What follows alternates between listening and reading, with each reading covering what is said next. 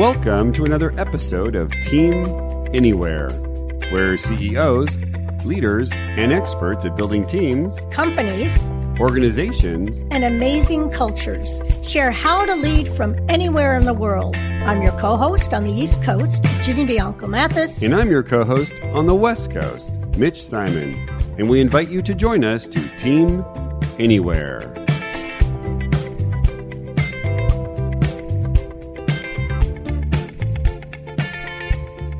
The pandemic threw all of us into a situation where we needed to adapt to new technology, new processes, and new ways of connecting with our teammates. The upside has been that we were forced into becoming more creative, more open to risk, and more flexible than ever.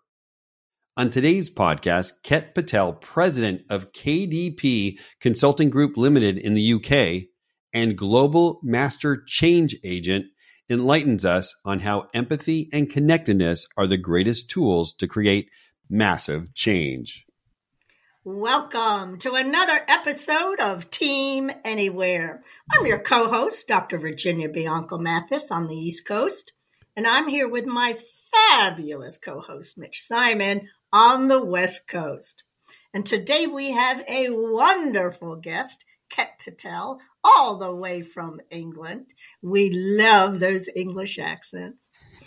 And Ket describes himself as a change Asian profiteur, a co-host of his own podcast, The Change Chair. He also describes himself as a pragmatist optimist, which we will explore a little bit. He's president of his own company, KDP Consulting Group in England, helping organizations and individuals be adaptive and resilient with no blaming.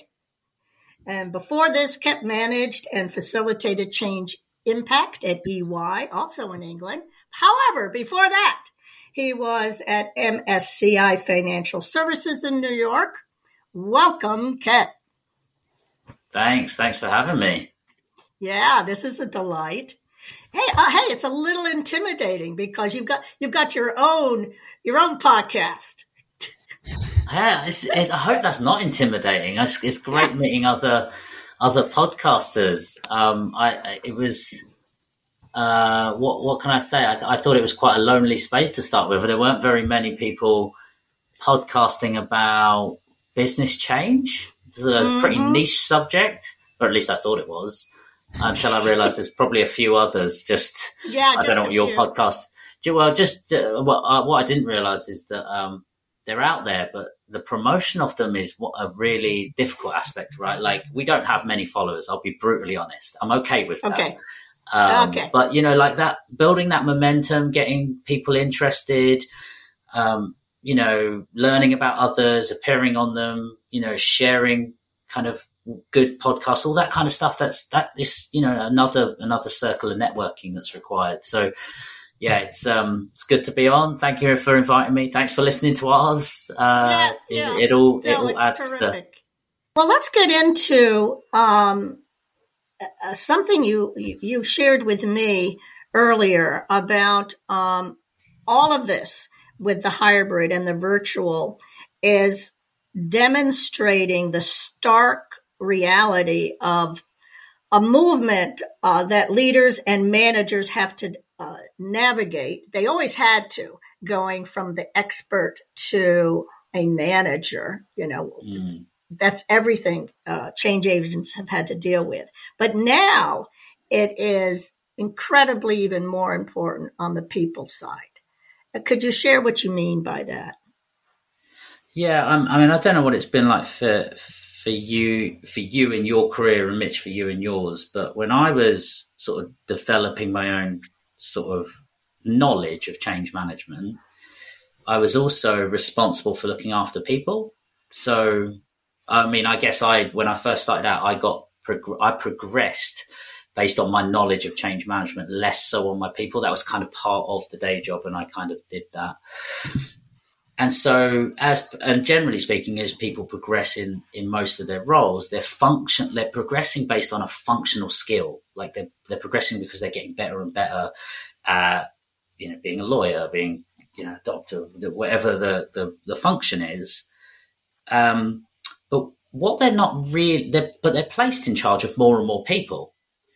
And actually, no one is necessarily always focusing equally on how good are you at keeping your people aligned and motivated and engaged. Mm-hmm. Right? We go through this whole, in the UK, we go through this whole kind of like, year-end review process, feedback, all that kind of stuff. And it feels a bit turn the handle. It's a bit process-driven. What are your goals for the year? Cool, let's check in. How did you do? All of that kind of stuff. That was hard before the pandemic. That was hard to have a manager manage that plus their functional responsibility.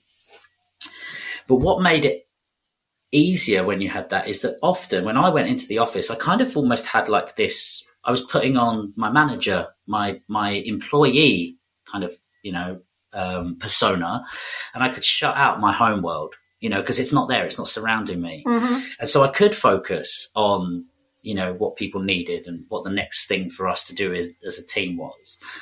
And as soon as the kind of pandemic hit, there was this kind of merging of everything. There was no physical wall between, work and home. It was all just mixed in.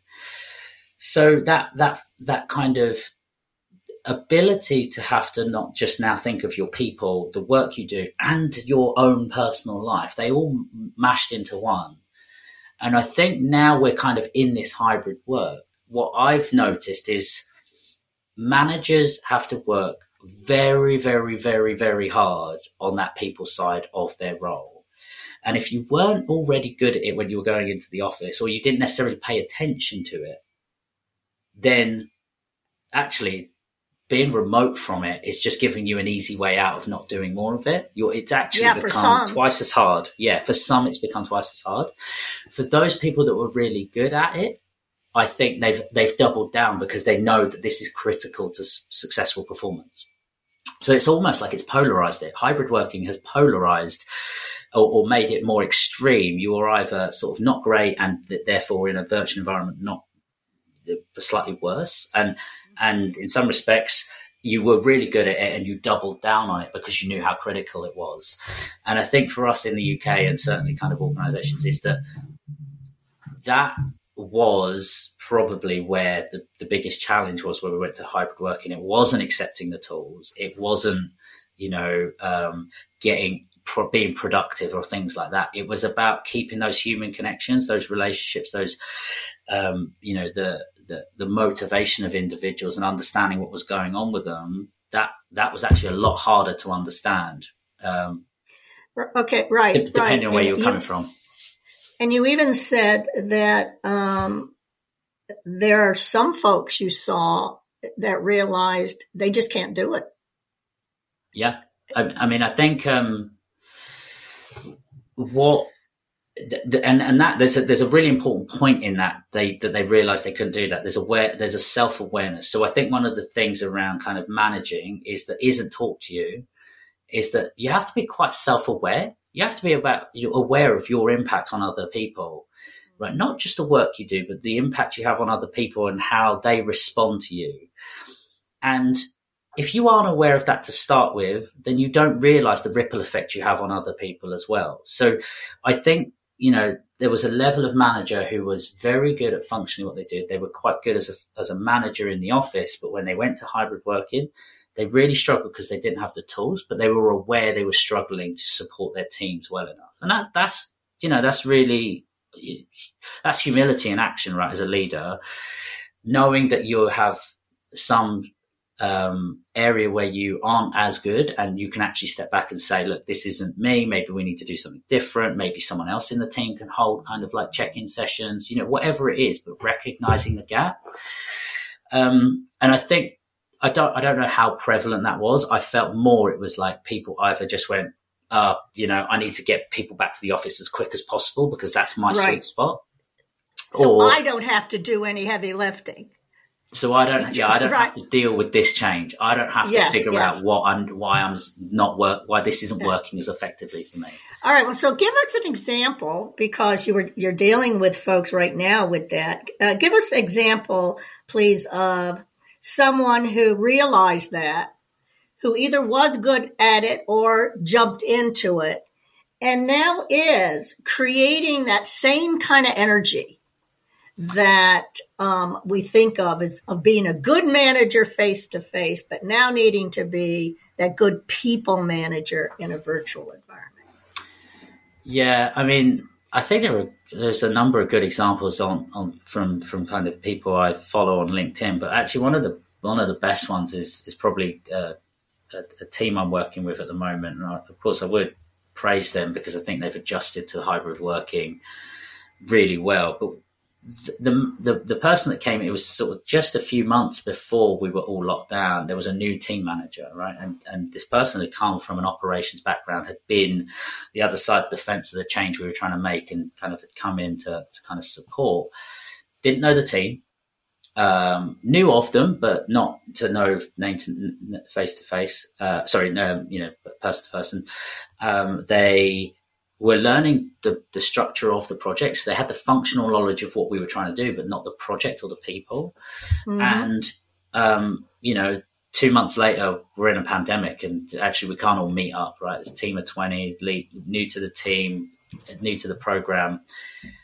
One of the most important things they did was they kind of went, I could do two things here. I could immerse myself in the detail, right? I could immerse myself in all the documents. I could read everything. I could go to every meeting. They did the flip. They kind of went, I don't need to read all of this stuff. If I go and speak to people, they'll tell me the most important things. Uh-huh. If I speak to enough people, I'll get a good enough picture. And what I'll be able to do is I'll get a kind of holistic view, different viewpoints. I'll be able to understand the context of where we're at, what we're doing. If I've got things that kind of contradict one another, I can kind of pick into that a little bit. So immediately, before going down to their functional knowledge of what they knew to kind of pick at what their role would be, they went, nope, not doing that. I'm going to go and find out what people know. I'm going to find out what people need of me. And I'm actually going to do it because it also helps me check in with how people are figuring out this hybrid working. And we hear a lot about psychological safety, right? Like imagine a new leader coming in and in 2 months, everyone being, remote from everybody else. Right. How do you create that environment where everyone feels safe to say what's on their mind and come together? Well, you need to trust the person that is leading you. And nothing creates a level of trust more than being able to have a one-to-one conversation with someone and get to know one another. And I think critically, she spotted that immediately coming into the team and the situation, made time to get to know people one-to-one. And when we came together, called on some of the information she'd learned from others around the table. So she's like, I was speaking to John and John had said this about some of the work you're doing, Mike. That's really great. Right. Do you two want to talk about it here? Right. Like creating a community virtually by bringing people in. Like, and it's really, it's almost like a sleight of hand. Like you can't, there was nothing structural. Clever. Yes. Do you know what I mean? There's nothing structural she did apart from just be human and go and talk to people. And it was, she would have done well anyway, but to have the pandemic and a virtual world and no one having ever worked for this length of time in this way, to zero in on that, I thought that's pretty kind of just, I don't know what you call it. Right. Amazing. Magic. Well, and as you said, however, it's you can't leave it to magic, but when you do it, it works. So she immediately put herself in the frame of, let me go to the people first. Absolutely. Not what's on the docket, who knows what, right? And then I love how you brought the reality of it.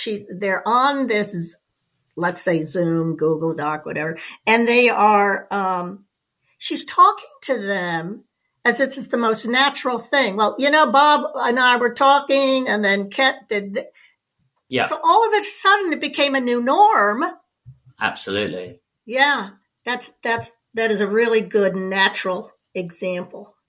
Go ahead. Sorry, I was just going to say, to me, it's one of the best examples of sort of being intuitively a good people leader, right? Like I'm not here to, like, one of the common things you see when a new person comes into a role is that they look above and they say, what are your biggest problems? right? I'm gonna address those. Well, who's shouting loudest? And they get a deluge of things thrown at them, and they drown really quickly, right? And this lady turned around and turned it kind of slightly on its head. I mean, it helped in some respects that the pandemic was the deluge of what everyone was dealing with, but she kind of went, I know you guys are busy and you've got loads of stuff for me up above my seniors, but let me just, I need to focus on my team. I really need to understand what's on their agenda, and give me a couple of weeks, give me a couple of months, and let me get my head around all of this. And I'm here, I'm supporting that top down, but that in itself is a really different approach, right? To not focus on who's put you in place and what they need, but to focus on the people you're leading for the person who's put you in place. But it would be interesting to talk to someone and say to them, or here's the situation she was in. What would it take for you to first go to the people side as opposed to jumping in and wanting to dig into the technical side? What would it take? And a lot of managers probably would say something like a leap of faith, because I don't have faith in that people side because I haven't nourished that enough. Yeah. Well, there is, though, a whole new requirement on top of all this with virtual, and that's technology. And you speak to that a bit, if you would. Yeah. What's necessary there with the technology?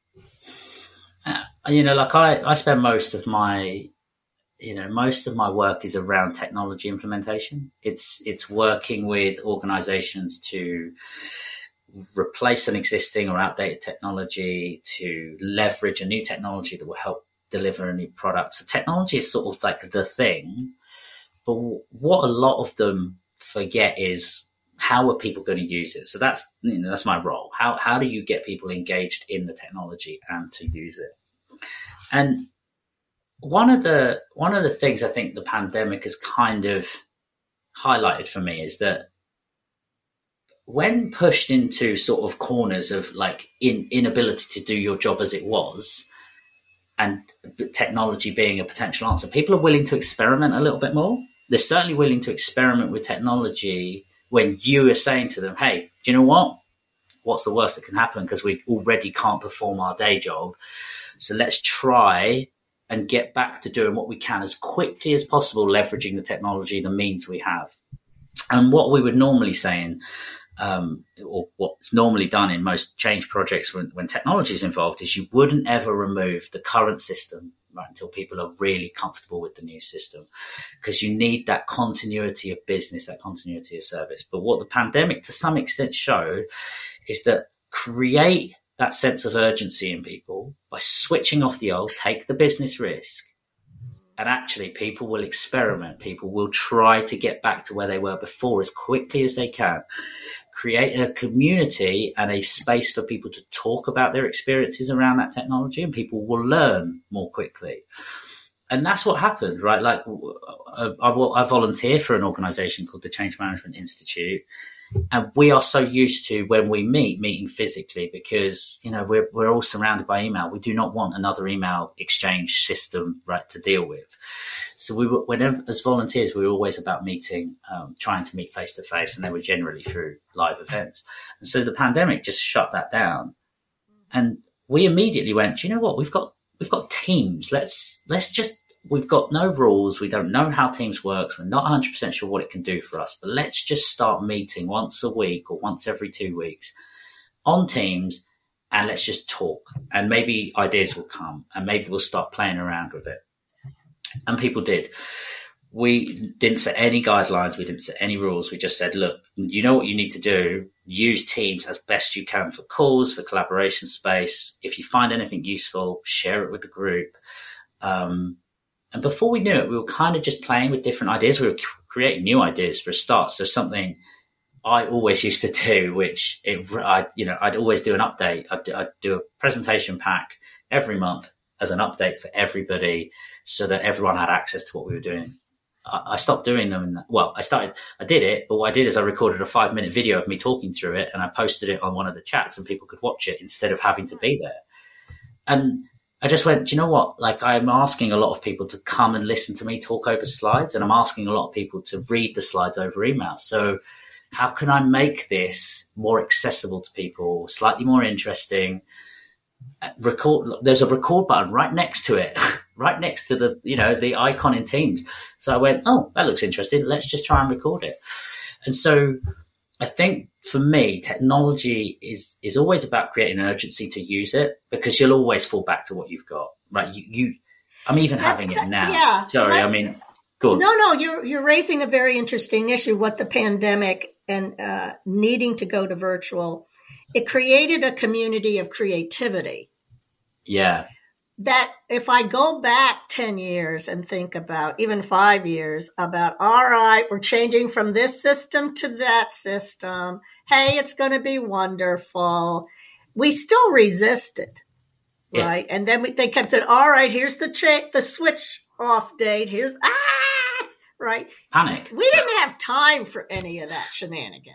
Yeah. Right? No, exactly. We had to do it. And what did it do? It created groups, communities to say, we have to make this work. I love that. I think so you got to build that into the new norm. You have to build a level of crisis is definitely the wrong word, but urgency, right? You have to build a level of urgency. Right. And I think one of the challenges for most organizations is that they have so much invested in whatever the current system is, because it's their day-to-day operations. Right. That to create that kind of urgency would be a business risk, right? And so no one wants to even consider it. No one even wants to think about injecting that kind of risk in order to accept a new way of working. But what they do want is they want the new way of working. That's right. You can't have your cake and eat it, right? You can't not. But now we proved you can. Yeah, you can. We can. When the urgency puts us in that situation, we can jump into it. We can be creative. We can help each other. I think there's so one of the distinctions I sort of make between the pandemic and where we are now when it's about this urgency is we didn't have a choice and we accepted the risk. And we, like the risk was there, whatever happened. So it's not even a risk, it was an issue, right? Like we were dealing with the results of not being able to work the way we were working before. What most businesses now need to do is recognize that risk is there, right? We don't really want it to materialize. So we really need to be really mindful of how do we reduce the chance of it happening whilst knowing full well that it could happen. So as an example, we could take a day out. Again, extreme example, but like everyone's using a system to, to process client orders. We could say, do you know what? On this one day, sorry, no client orders today, not happening. Everybody is going to jump on the new system. We are going to figure out every tiny little nuance of what would break if we try to use this as a live system. So for one day or 2 days or a week, we're not using the old system. We're switching it off, and we are going to take the hit. We're going to explain to our clients that the process might be slower. Okay. We're going to explain to our people that it's going to take a little bit more time, but we've got people there to support you with your issues. We're going to mitigate the things that we expect to fall out, as opposed to going, can't accept it, can't have a client complain, can't have a person. Right. Don't just jump to the can't do it. Yeah, mitigate. Take the drastic day, make it happen. And again, mitigation. So like if you said to a client, hey, by the way, if you put your order in or you're expecting a level of service where we would answer your phone call in 30 minutes. And for this week, it may be more like 2 hours and we really apologize. And if it's really urgent, here's a phone line. You've mitigated their concern. Right, you've said to them in advance, hey, this is the concern we're trying, but here's the benefit. We hope to be operating in a new system. You educated your stakeholders. Stakeholders, but also we gave our people the space and capacity to try something new because they knew that if a complaint came in, they had the support above, right? Because it was a coordinated effort. And that to me is fundamental in making change. I love that. And in a non-pandemic. Is you're trying to mitigate the risks of your existing business. So take what we learned from the pandemic about what we are really capable of and create the sense of whatever that was, where our normal selves would say, oh, no way, we can't do that. We can't stop serving the customer for a day. Starbucks does it, though. I've gone up to Starbucks and say, hey, we're all closed today for X, Y. They did it. They do it. And we go, well, okay. All right, listen. I was just going to say one more thing. I think people are amenable to change when it's a very old adage, right? People are more amenable to change when they're kind of sighted on it. They feel included in it. So if that's your customer, if that's your employee, bringing them in, helping them understand their role in it, saying you've got their back and that we recognize the challenge, but all of those things are really important. And we recognize how important they were in the pandemic, create the right environment for people to try new stuff. And what we can't do is we can't forget that they're still important when we go out of the pandemic and we're trying to do change at breakneck speed still. Right. But address it. We don't. We, unfortunately, and maybe this is something that upper management has learned through all of this, is you can't just throw it over the fence and, let them figure it out. Because I've heard that before, right? No, you have to address it. You have to say this is going to cause an upheaval for 4 hours for a day, and you all can step into this because we're supporting you. I really like that. Yeah.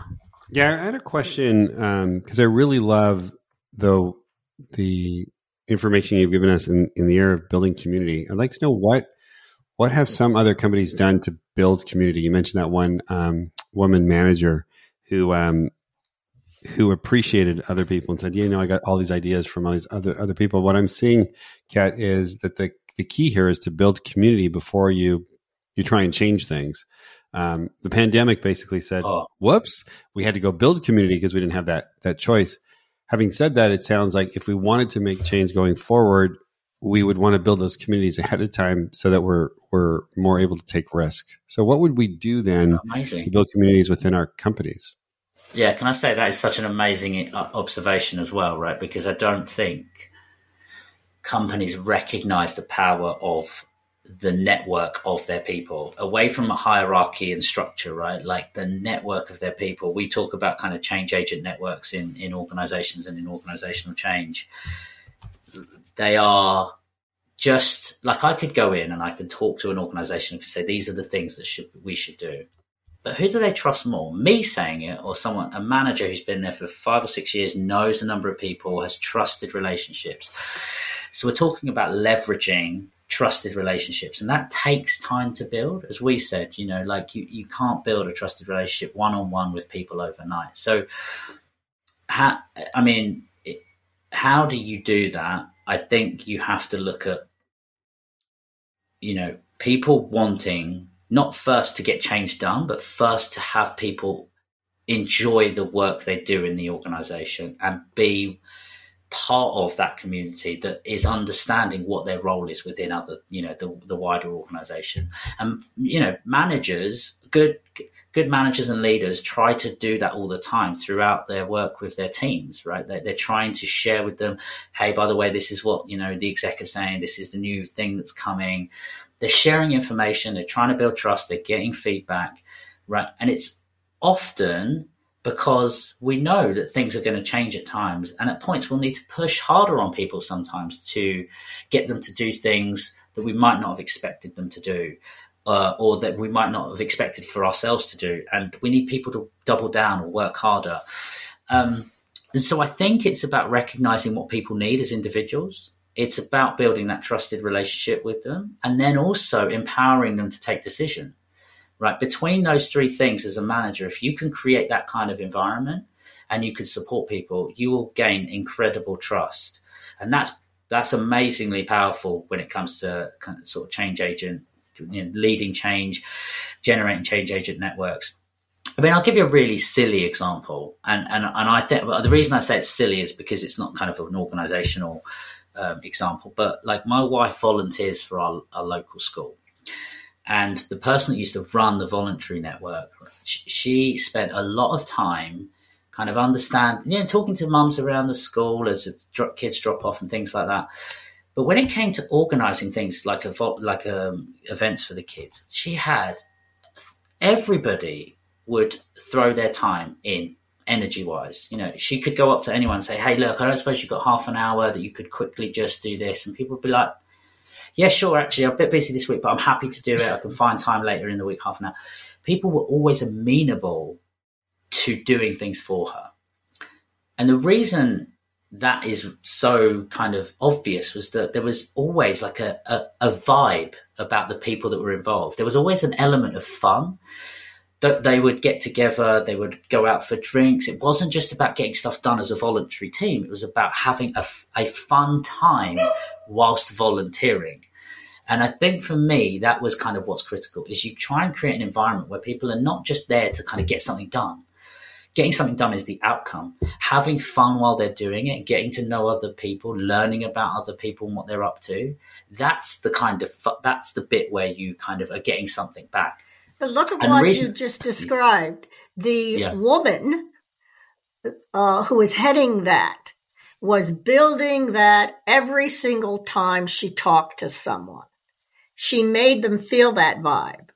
She made the connection when they dropped the kid off. She made the connection when she was just calling about XYZ, but then that third call was bringing them in. So you're pointing to some competencies that leaders really need to start to lean on that perhaps they left to other people before. Right. And I bring this example up because there has been a change recently in this, and I hope none of them ever. I want people to listen to this, but I hope the people that I know aren't listening to this. A gentleman has taken over recently. His focus is on how much money have we made. What's what's the kind of, how much will we generate from this next event? And it's become very functional. It's become very like, hey, here's the next event. This is the time we're going to do it by. This is the amount we might raise. Now who's ready to help me? Sort of. It's not silence, definitely not silence, but that community, that vibe of people coming together to achieve something, it's sort of lost because the immediate focus is on doing. This is what we need to do. Not, here's a bunch of us that genuinely believe this is a valuable endeavor. Now what do we need to do? It's, hey, if we do this, we'll get some money for the school. Who's up for it? And it's that creating that environment. There's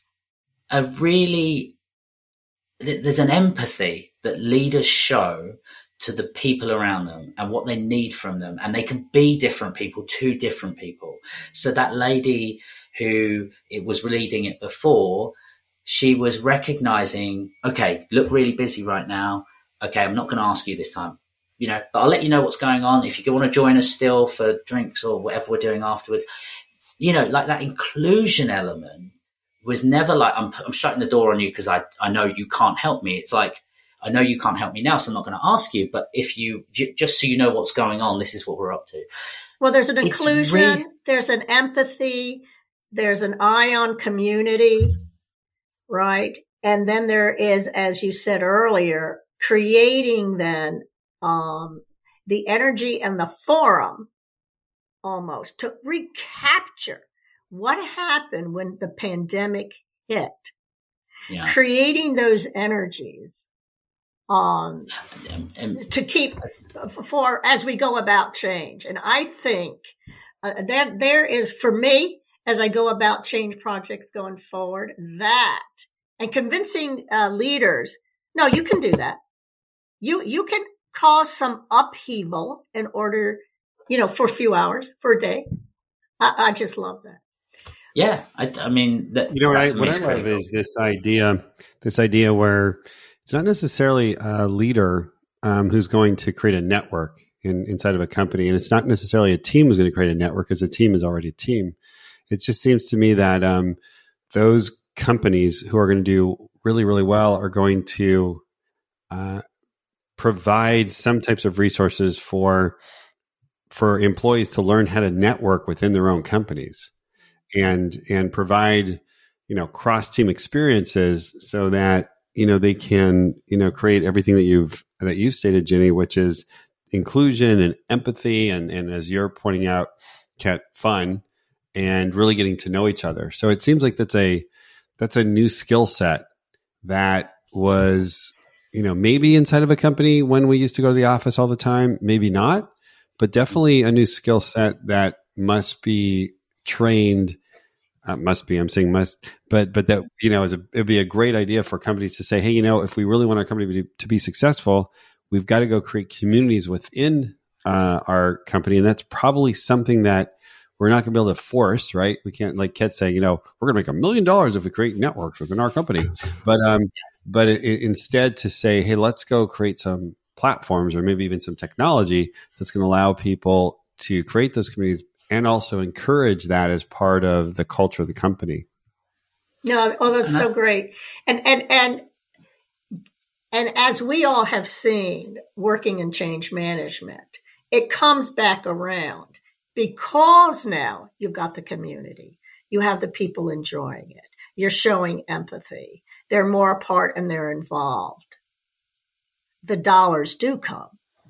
So when you're dealing with that naysayer, well, I can't do that. I've got to go in there. I got to create the schedule. I have to hit them hard with this and that. You have to say, well, what's your goal? Yeah. And as I bring you all the way around to the goal with your education and your child, the goal was not to replicate school. The goal was to learn. Now, how can we do that in this new way? Yeah. And I think one of the things for me in all of this is that people think change management slows down the delivery of benefits because they see benefits as the thing being done, the outcome. Whereas when you create an experience, right, and you get people involved, it slows down the start, but it actually accelerates the benefits. Because people want to see the results. And that's, as you were saying, right, like this full circle. But the big challenge in the UK, I think, is that I myself often get brought in when we're already experiencing challenges with the projects. And therefore we're on firefighting mode. So we're just doing what we need to do in order to kind of get everyone pointing in the same direction again and trying to get, the benefits realized in the frame we expect it to. And we need to then reinforce that on the next one and the next one and the next one. And then you become sort of slightly more as a mature organization. But it's not always the path that companies follow. They get over that immediate hurdle and they go back to that. We'll just do the next project. Because again, moving away from function is really difficult. Moving away from outcome is really difficult because there's no immediately there's no tangible thing you're getting from it. And then when you try to link back, your empathetic environment you're creating and the community you're building to an ROI, it's less clear through the value stream of a project, right? But anecdotally, every change practitioner I've ever spoken to would argue that the earlier you bring change in, the more likely it is your benefits get realized, either to the time you expected or if not sooner. Mm-hmm. And it's just starting the change, just starting to talk about it is the change has begun. So I love it. A summary for us, Mr. Simon? Yes, Dr. Bianco Mathis.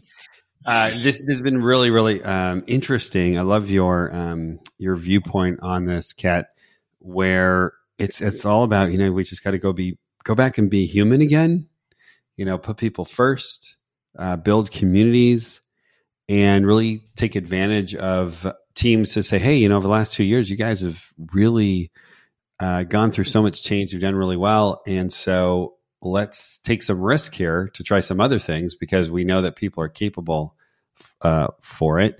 And it goes back to, I think even before the pandemic it was always to, take advantage of a crisis. This is really one of the most, it was the biggest crisis we've ever had. And it's basically shown that people are very adaptable. And now we've got to really find ways, as we develop this podcast, was really to find ways for people to to express themselves and to be creative and to be productive in this new environment. And so let's find new ways to do that and be okay with it. So, Kat, thank you so much for joining us today from the UK. And thank you so much. And thank you to Dr. Virginia Bianco Mathis. And thanks to our listeners.